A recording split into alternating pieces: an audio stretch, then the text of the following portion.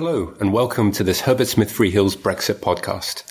My name is Christopher Hunt, and I'm a partner in our Tokyo office. And I'm Michael McErlaine, a senior associate in the disputes practice in Tokyo. Thanks very much for joining us again on our podcast series on Brexit from the perspective of Asian investors. What do you need to know? What do you need to think about? And what do you need to prepare for? In this episode, we're going to be discussing the draft withdrawal agreement and political declaration that were published last week, and the next steps to avoid a no-deal Brexit. We're recording this on the 29th of November, and so the usual caveats apply that this is a fast-moving area. Before we talk about what's happened recently and how it might affect you and your business, it's worth noting that clients in Japan and elsewhere in Asia are considering right now how Brexit might affect their business. So, as we've talked about in earlier podcasts, that includes things like reviewing contracts and licenses, and also thinking about supply chains, particularly in the case of a no-deal Brexit. This planning should be understood in the context of wider business sentiment. A Nikkei survey was published in Japan this week that revealed that 55% of surveyed Japanese companies felt that Brexit would have a negative impact on their European operations, and 87% are still concerned about the likelihood of a no-deal Brexit. So with this in mind, let's look at where we are now and what it means. As a recap, the UK and the EU have until the 29th of March 2019 in order to reach agreement on how the UK will leave the EU and what the future relationship will look like. But if they don't reach an agreement, then that's the no-deal scenario you might have heard about. With this deadline in mind, there was progress last week with the publication of a draft withdrawal agreement and a draft political declaration on the future relationship. Before we get into the detail of those documents, Michael, what's the difference between them? Thanks, Chris. That's a really important point, actually, because it often gets lost in the media reporting when we hear talk of a Brexit deal. Yes, there are actually two documents in issue. The first is the withdrawal agreement, and that's the agreement that governs the mechanics of the UK's exit from the EU, which will take place in 4 months' time on the 29th of March next year. And that sets out how the implementation period is going to work. And the implementation period is that transitional phase that will start once the UK leaves the EU and ends, at least on the current schedule, on the 31st of December 2020. And that is a period to allow businesses to adapt to the new regulatory regime that the UK may introduce, or to adapt to whatever trade deals the UK is able to conclude with the EU or other third parties. So the idea is that in this implementation period, or transition period as some people call it, that in 2019 and 2020, the UK and the EU are going to try to negotiate a free trade deal, which takes effect after the transition period ends. Yes, that's right. That's certainly the aspiration. And whilst we would hope that the process would certainly have started within the implementation period, given that these types of agreements can take many years to conclude, it's probably quite optimistic to hope that the deal will be concluded by the end of December 2020. Okay, so that's the withdrawal agreement. And then we've also got a political declaration. Yes, that's right. That's a more forward-looking document compared to the withdrawal agreement.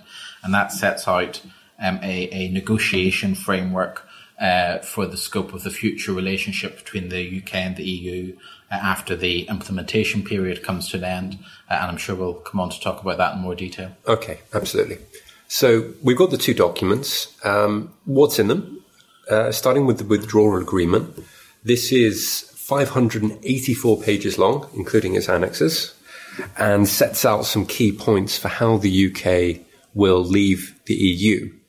Now this, as you would expect in a document this long, covers many things, but in particular, it looks at citizens' rights, i.e. the ability for UK and EU citizens to have a degree of free movement of living, working, studying, especially for those who are, or particularly those who are currently in the EU or the UK.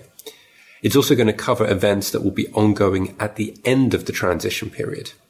So in December 2020, if goods are already in the market at that point, they can continue to move around until they reach their end user. There's also going to be a commitment to ongoing judicial cooperation in various matters. And then there are lots of provisions dealing with how various EU bodies function and how the offices and agencies function and what the impact of the UK withdrawal is going to be. Now, we've talked a lot, including in the first few minutes of this podcast, about this transition period, this period from March next year until December 2020.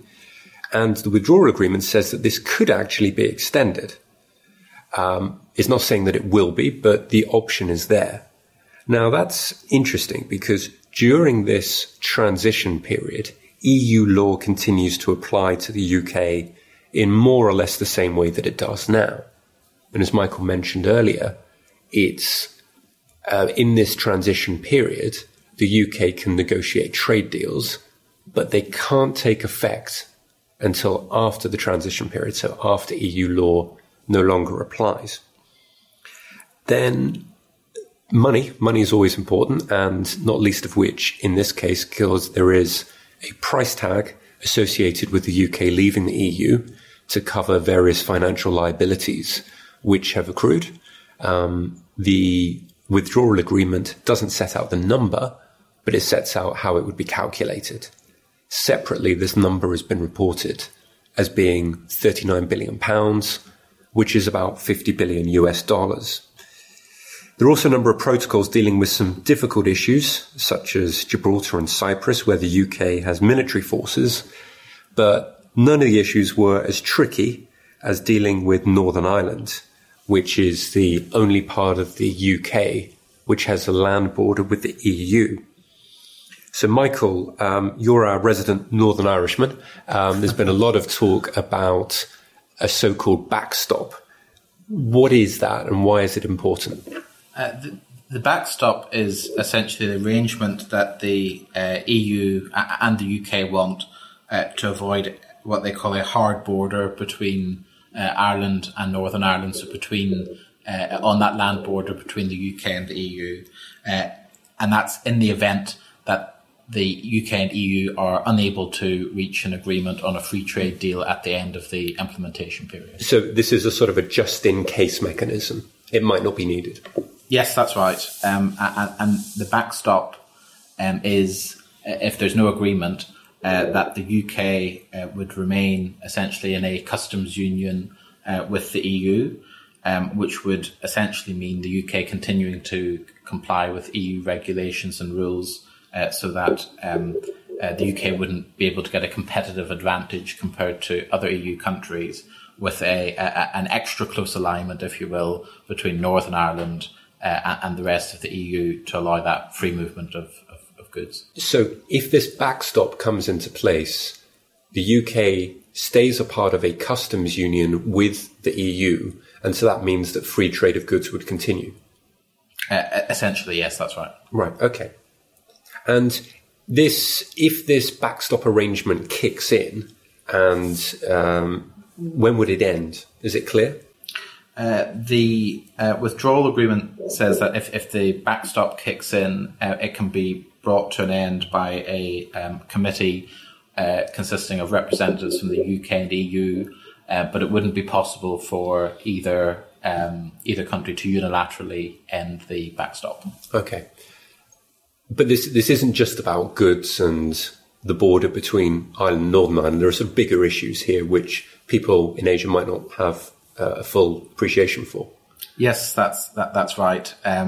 In the 1970s and 1980s, there was significant civil unrest within Northern Ireland to do with the constitutional question of whether Northern Ireland should remain part of the United Kingdom or whether Northern Ireland should be part of the Republic of Ireland. And that really didn't come to an end until the what's called the Good Friday Agreement, which was concluded in 1997. And that essentially provided for Northern Ireland to remain part of the United Kingdom, but with quite close and deep cooperation with the Republic of Ireland.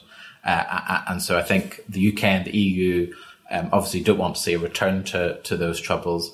And so they are, as a result, keen to avoid anything that might degrade that sort of close north-south relationship. Okay, so withdrawal agreement is complicated enough, but the political declarations in some ways might be, maybe even more interesting because it's forward-looking. And so I think that's probably one of the key differences between the political declaration and the withdrawal agreement. Yes, absolutely. But I think another one would be that it's not legally binding. That's right. The withdrawal agreement is you could view it essentially as a treaty, a draft treaty between the UK and the EU, whereas the political declaration, it's a much shorter document. It's not drafted in the same way. It's much more aspirational in its nature. Okay, so political declaration is just sort of setting out what the parties, the UK and the EU, would like to happen in the future as between them when it comes to things like trade.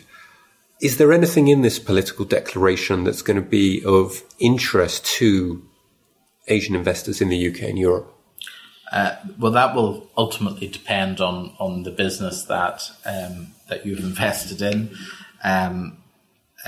To take one example, if your business is primarily driven by goods, so say you manufacture something in the UK and you're exporting it for sale in the EU, then you're likely going to be interested in the aspiration in the political declaration to negotiate a free trade area between the UK and the EU, which would have deep regulatory and customs cooperation.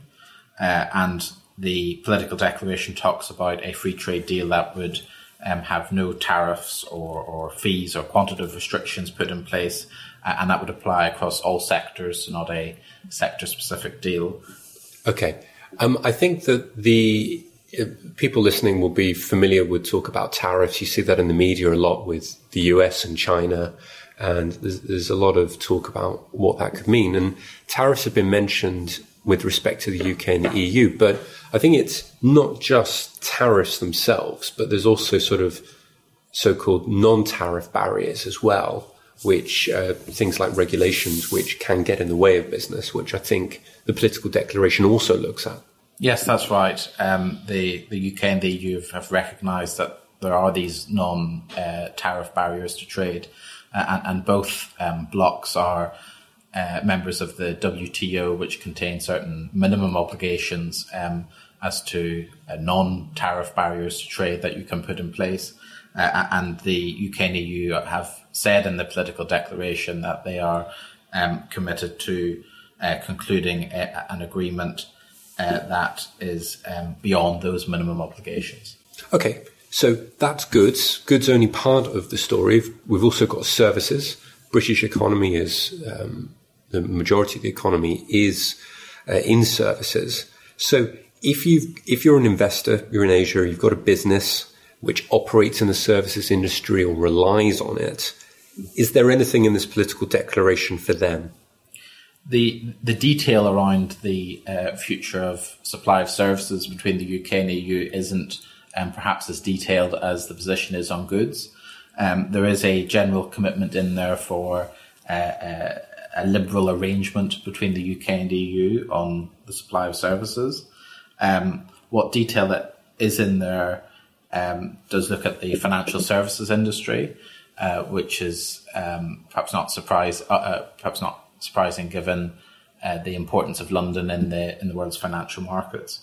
And the passporting regime, so that's the current regime where a financial institution is authorised to operate in one EU country and that allows it to operate in all EU countries, that will come to an end on the 29th of March and will be replaced if the UK and EU follow through on the political declaration with equivalence assessments. And that would essentially put British banks and financial institutions in the same position as American banks are today. Right. You mentioned an expression there, equivalence provisions and assessments. That's also something which has come up with respect to data protection. Now, anyone who's been in business or even has an email account would have been familiar with the EU regulation, the GDPR, which came into force in May this year. And I think that something interesting which is coming out of these recent agreements, or documents, I should say, one agreement, one declaration, is that there is a commitment to try and keep the data protection regulations more or less the same in the UK as they are in the EU. And I think that's going to be important to any company, whether they're in goods or whether they're in services, because of the nature of modern business and the flows of data that there are. So the EU is going to be performing an assessment to check at the end of the implementation period or transition period whether UK law matches up with the EU law or is equivalent with it. Given that the GDPR just came in and the UK has followed it, and given that it would be a big burden on companies to have to follow two sets of data protection laws, there's obviously the hope that that's not going to be necessary and that the UK laws will broadly follow the EU ones. Okay, so that's the withdrawal agreement and the political declaration. Those have been agreed by the EU and the UK. So I take it this means a no-deal Brexit is not going to happen and we can all relax and stop talking about Brexit. That's going to happen, right? if only. Unfortunately, that's not the case, Chris. The Brexit deal, and that's both the withdrawal agreement and the political declaration, still face their toughest challenge in that they need to survive a vote in the British Parliament. And that's currently expected to happen around the 11th of December. Okay, so that's about 2 weeks or so away. And so we should have a better idea of what's going on then. So the Prime Minister, Theresa May, as we've talked about on earlier podcasts, she doesn't have a majority in Parliament with just her own party. Is she going to be able to get this deal passed? It's looking very finely balanced at the moment. The party that she currently relies on to achieve a majority in the House of Commons is a Northern Irish party called the Democratic Unionist Party. And that party has already come out and said that it does not support the current draft of the withdrawal agreement. It's particularly upset with the backstop arrangements that we were talking about earlier. There are also rebel politicians within the Conservative Party who feel that the deal doesn't go far enough, doesn't deliver the Brexit that the people voted for in the referendum. And similarly, there are those who think that the deal goes too far and that it puts too large a gulf in the relations between the UK and the EU. And of course, you've also got the opposition parties as well. And yes, you've got them as well. Okay, all right. So I think you're quite generous when you said it was finely balanced. We'll see in a future episode whether she does get it through, but she's certainly facing an uphill battle there. And I suppose the great unknown is if the deal doesn't pass in Parliament, what happens next? Various things have been speculated. One is that there would be another general election. One is that there would be some revision to the deal, and that would be represented to Parliament. There's even been talk, not by the government, but the talk by some, that there could be another referendum. Anyway, that's all speculation for now. We'll have to see how the UK Parliament votes. So we're still in a wait-and-see mode, and I think this wait-and-see and uncertainty has really been something which has been affecting businesses since the time of the vote in June 2016, so 2.5 years ago. And with that uncertainty in mind, we do get a lot of companies saying that they are making plans for what happens if there is going to be a no-deal Brexit, or just generally to check, whichever way it goes, how their businesses are going to be set up. So the kinds of things they're thinking about are, will they have any difficulties importing goods? Can they receive supplies smoothly? Are supplies in the EU? And if so, what would happen if there was no free movement of goods? Do companies have contracts or licenses that rely on the UK being part of the EU. So many different business considerations which will affect different businesses in different ways. We often get asked, is it too late to start planning? And our answer is no, it isn't too late. We suggest that no matter what kind of business you're in, you take a 3-step approach to Brexit assurance. And helpfully, they all begin with A, and that's analyze, assess, address. Analyze, so that's doing due diligence on your business to work out what would the impact be of a no-deal Brexit. Assess, so evaluating the conclusions that come out of your analysis, and help you to put together some kind of Brexit readiness plan. And the final stage, and the final A, is address. And that means putting your plan into action. So that might involve reviewing existing contracts to see if they need to be amended, or taking forward some kind of restructuring. Or maybe you've decided you don't need to do anything. So if you do have any questions about the 3 A's, analyze, assess, address, or anything in this podcast, then do feel free to contact us or any of your usual Herbert Smith Freehills contacts. In the meantime, that's all we have time for today. Thank you very much for listening. Please subscribe to receive further episodes, and goodbye.